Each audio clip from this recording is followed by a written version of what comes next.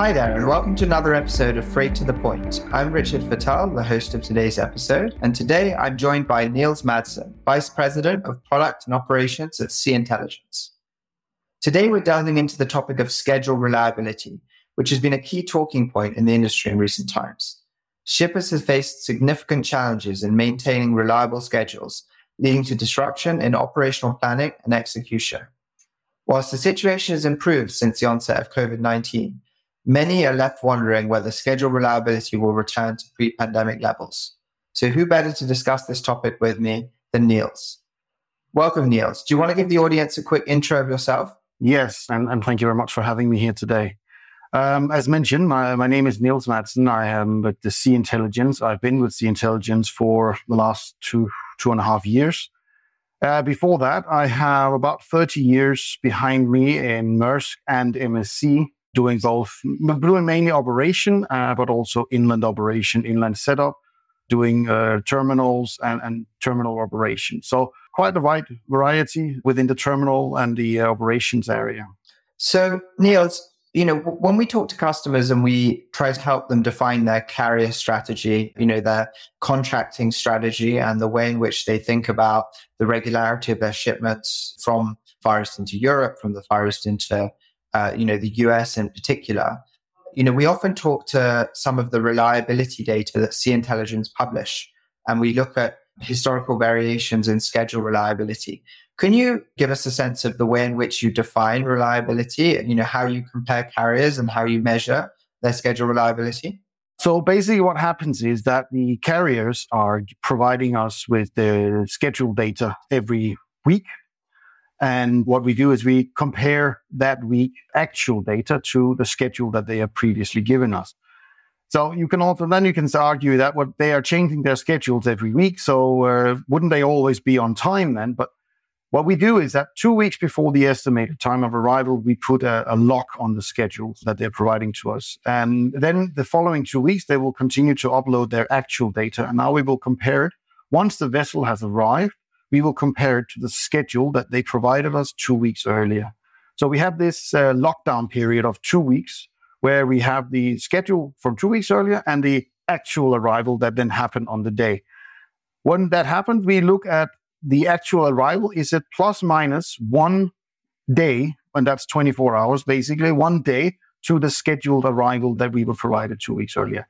If it's late, 1 day late, it's off schedule. And if it's 1 day early, it will actually be counted as on schedule. So that's sort of how it's measured. Excellent. So really it gives shippers an indication of the extent to which they can rely on that carrier, on that lane, because I've seen that the data you provide is very helpful. It's at a lane level as to whether or not that carrier can be relied on for the purposes of, I guess, operational planning purposes. When you think about putting data into your ERP system, thinking about how much you can plan and what the lead time you can calculate and how much stock you need to order, it's really to what extent you can rely on the carrier. I guess one of the challenges there is that 1 day late may not be such a problem for some shippers. They might have more of a problem with 5 days late versus 8 days late. But I guess you have to draw a line in the sand somewhere. Two measurements in our schedule reliability report. One is the schedule reliability itself. And then, if the vessel is 1 day late or 5 days late,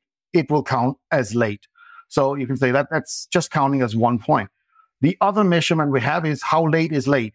So you have two measurements in there that says how many vessels are late. And of those vessels, how many days are then those vessels late? I don't know if that makes sense. But there is sort of, first of all, you count how many late vessels or how many late arrivals. And of those late arrivals, how many days are they then late? And then you have that measurement to say, well, that carrier is, on average 7 days late or 5 days late. Well, that carrier is on average 2 days late. So even if as a shipper, you don't really have a choice, you have to choose between bad carriers, you now have a choice between bad and worse carriers. That's really helpful. And I think both of those measures, like in combination, can start to, help shippers to understand, well, what's the reliability, so the consistency in order to leverage that data, for example, for planning purposes, but also what does the delta look like between the schedule and the actual realized schedule. So maybe, Niels, you can give some context on the historical evolution of reliability over the last couple of years and maybe where it sits now compared to where it's been, maybe at just a macro level. If we talk about the main trades, so like Asia, Europe, Trans-Pacific, how has it changed? I mean, if we start globally, because we have what we call the global measurement, which is very overall, but that's sort of the measurement that we have out there very quickly. Normal pre-pandemic levels of global reliability was somewhere between 70 to 90% amongst all carriers, basically. What we saw then by mid-2020 and going into 2021-22 was a significant drop. And so far down as the 2021, we saw down to 30% on a global level. The trend is actually very equal to what happens on the individual trade lanes, Trans-Pacific, Asia, Europe, Transatlantic, and so forth. It's only a matter of the level. We have seen Asia, Europe went down to below 20% at some time in 2021. Trans-Pacific, as you know, with all the vessels stuck up outside of Los Angeles and Long Beach, and later on also outside of the East Coast, the schedule reliability was horrific, and we went up at some point down to 10% due to all these congestions that we had. But what we see since the last 4, 5, 6 months is that the schedule reliability is an upward going trend. We are not near the pre-pandemic levels, but we're getting there. We are looking at some 40, 50, going slightly above 55% now. So we're getting up to that level again. And now we also see that it's very different from trade to trade. So it's not all trades. All trades are following the trend that it's upgoing, but not all trades are following that it's closing in on the pre-pandemic. So there's a different level of speediness with which we are seeing the recovery. No, that's a really good kind of macro picture. And I think, one of the things that struck me as interesting was that obviously during the pandemic and more recently, in response to both the challenges in the market that were more external, but also as a result of, let's say, internal decisions within the shipping lines, there have been various periods with significant port omissions, with significant blank sailing programs taken on by the carriers. And often those port omissions and those blank sailing programs happen very close to the time of sailing. They happen a little bit at the last minute and have a dramatic impact on schedule reliability. One of the things that struck me as interesting was that sometimes it's a bit confusing in the schedule reliability numbers because some carriers will adopt, when they need to reduce capacity or there are issues around, their ability to service the lanes, they'll adopt, let's say, a blanking program. So they'll take the entire service out, whilst others will omit ports, which might mean that there's still a service from nearby ports, but not available from the port that you might expect cargo to move from. Can you maybe just talk to that for a minute? Because I think that there can be, I guess, that kind of rationalization of services can have an impact on customer decisions as we move forward. Well, you have to bear in mind what I said earlier, that we have this 2-week lockdown period from the schedule to the actual arrival.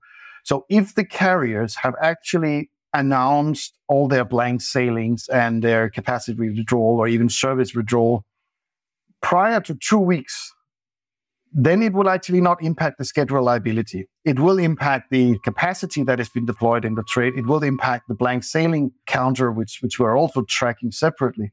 But the schedule reliability will actually not be impacted if they have announced all of this in due time.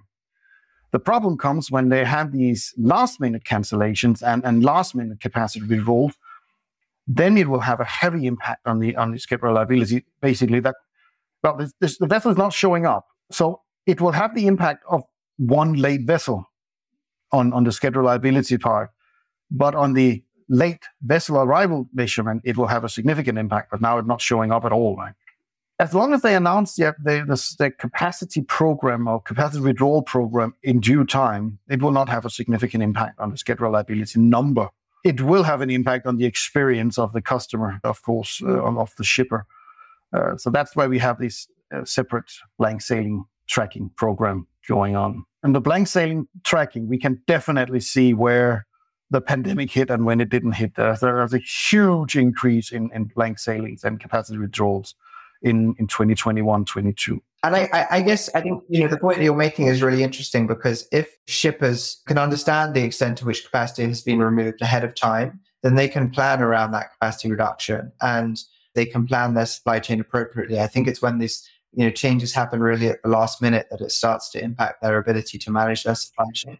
If a carrier can say that, okay, 4 weeks, 5 weeks up ahead, I will not have it's actually going back to pre-pandemic levels as well. In that period, if you have a dry dock maintenance that you need to do 5 weeks in advance, you plan your way around it. You say to the customer, I will not have a shipment in that week. I will not have capacity in that week. Nothing is different than that, right? So even in the pandemic, you have these areas or these timings where the carriers are saying, well, you know what, guys, 6 weeks, 5 weeks, 4 weeks from now, I will cancel this sailing.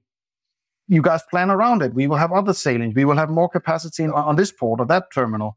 As you say, correctly so, the problem comes on this last minute cancellation, this last minute capacity withdrawal, or we've even seen last minute service withdrawals. The development in the trade is just so strong that the carriers, impossibly for them to forecast it. And then you have the problem for the shipper that they can't plan their way out of it in their supply chain. Well, I think the pandemic did two things from what I can say, and you can see this reflected in the reliability data. One, it highlighted the extent to which supply chains are very fragile when it comes to things outside of the shipping line's control. So, whether that's the impact on the pandemic and how it had, extreme impacts on demand and supply, or the extent to which the infrastructure meant that port congestion was really having an impact on schedule reliability, to things like the incident in the Suez Canal, which was really very much outside of anyone's control. Really impacted, I guess, the fragility of, let's say, the supply side of shipping lines and their schedules. But the other thing it highlighted was the extent to which carriers really don't have a lot of visibility over demand, and how last minute changes in demand are quite difficult to adapt to as a shipping line, as a carrier. And that lack of visibility then has a knock-on effect to the customer because of the decisions that the carriers will make at the last minute.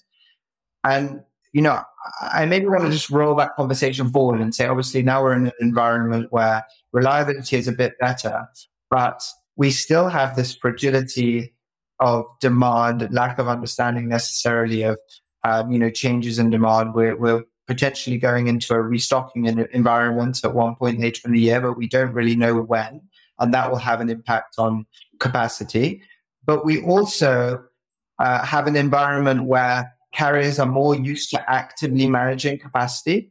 So the extent to which they make changes in services is more frequent, and they're making those changes in services in the context of, let's say, a fragile carrier alliance setup. So maybe we'll come to the point on the alliances in a second, but maybe just you can talk to the extent to which you anticipate, let's say, more changes to schedules on a go-forward basis because carriers more actively manage capacity than maybe they have in the past.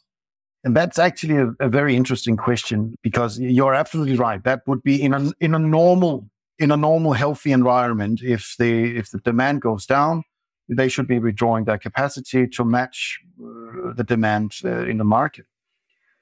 We are seeing the quite opposite. And that's also a little bit of the explanation, actually a lot of the explanations behind the crazy drop in freight rates that we've seen in the last 4 or 5 months. So what we're seeing is we have a heavy lack of demand, if you want to call it. I don't know if you can call it a decrease, but the demand is not as big as people thought it would be by far. Normally, they would have to withdraw the capacity. They don't. When we've been talking to carriers and we say, well, why are you not withdrawing your capacity? Like, we're ready for price war. Like, that's stupid, right? But they seem to be more willing now to take a hit on the freight rates because, let's not beat the bush about it, right? They have a lot of cash stocked around, and it seems like they're willing to spend some of that on keeping the capacity running rather than to withdraw it, which would have been a normal case. So Actually, right now, the carriers are not reacting the way that you would expect them to in a scenario where you have a low demand and a lot of capacity. We are having currently somewhere between 12 and 15% overcapacity on the major trades. And on top of that, you get in 2023, you have another 9% of new building capacity coming online. In 2024, there's another 9% of new building capacity coming on. So it's not like we're going to lack capacity in the coming month. It's going to be worse. So either the freight rails will take a drop even more than it has been already, or they will simply be forced to start taking out capacity. And by now, it would not even be enough to remove capacity the way that they did in pandemic. They literally have to close services and lay off vessels in order for them to match the demand that we're seeing. Do you think that the foray of the carriers into end-to-end logistics means that it's actually positive for the shipper from a freight rate perspective? Because if a carrier needs to maintain a direct relationship with a shipper, they need to offer a weekly service because they want the end shipper to maintain kind of cargo moving on their service. And therefore, they can't just think about their capacity as a blend of capacity across the market. They have to think about maintaining a direct relationship with the end customer. And that actually leads to overcapacity in the market. Well, it's a difficult question because the carriers are taking very individual routes in terms of what is their strategy or what is, do they really want to be end-to-end carrier? Not all of them, right?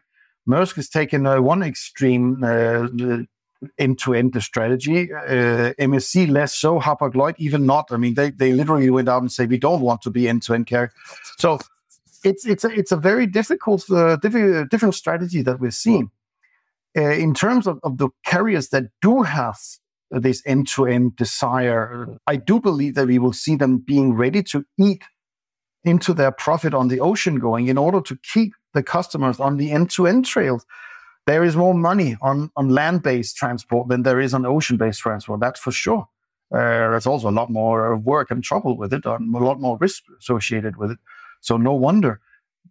But if Maersk, as an example, if Maersk wants to take the end-to-end, to take the pre-carriage and the on-carriage part of it, well, maybe they need to offer a lower rate on the ocean part of it. That's going to hurt a carrier like Hapag, who does not want to have the pre-carriage and on-carriage part of it. So, yeah, they have different strategies. Will it be easier for a shipper? I don't know. Some shippers will enjoy it, for sure. Some shippers will not enjoy to have the end-to-end. And I think we're also going to see a bit of an uproar from some of the bigger forwarders from whom these carriers are literally taking business away, right? No, it just strikes me as interesting that the change in and maybe we can talk to, we're going to discuss, a little earlier, we can talk to the change in the landscape of the alliances. Well, the change in the landscape of the alliances can have an impact on overall reliability, because if each of the carriers are maintaining their own services, there might be more of an onus on having regular weekly services. And therefore, maybe it favors, let's say, the reliability of niche and specific services, but could be to the detriment of overall capacity. My personal conviction is that we will not see too many individual carriers around. We will see a reshuffle of the alliance networks, and we will see carriers partnering up with other carriers than they are today. Yes, there will be. MSC had already been out saying we want to do it alone. I'm sure they will try to do it alone. Maybe they will be successful. Maybe they will not. That being said, I'm also sure that on some of their services, they will be more than willing to sell space to other carriers just to fill up their slots, etc.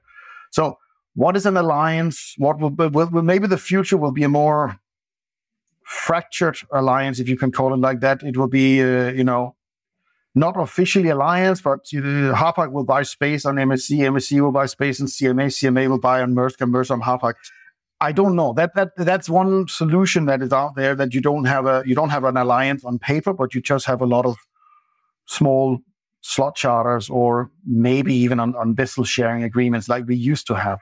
There will be cooperations. I don't believe any carrier as such can stand alone. What can be a solution, and another solution would then be that the carriers that have the same interest, say Maersk, CMA, who both have interest in having an end-to-end should they be in the same corporation or should they be in two different corporations? Would it be better? They could probably talk better together if they were together, right? Because they have the same interest at hand, but on the other hand, they have the same interest at hand, right? So will they be competing for the same customer, et cetera? So that's something that carriers will have to think about when they enter into a new, let's call it a new alliance scenario. I don't know.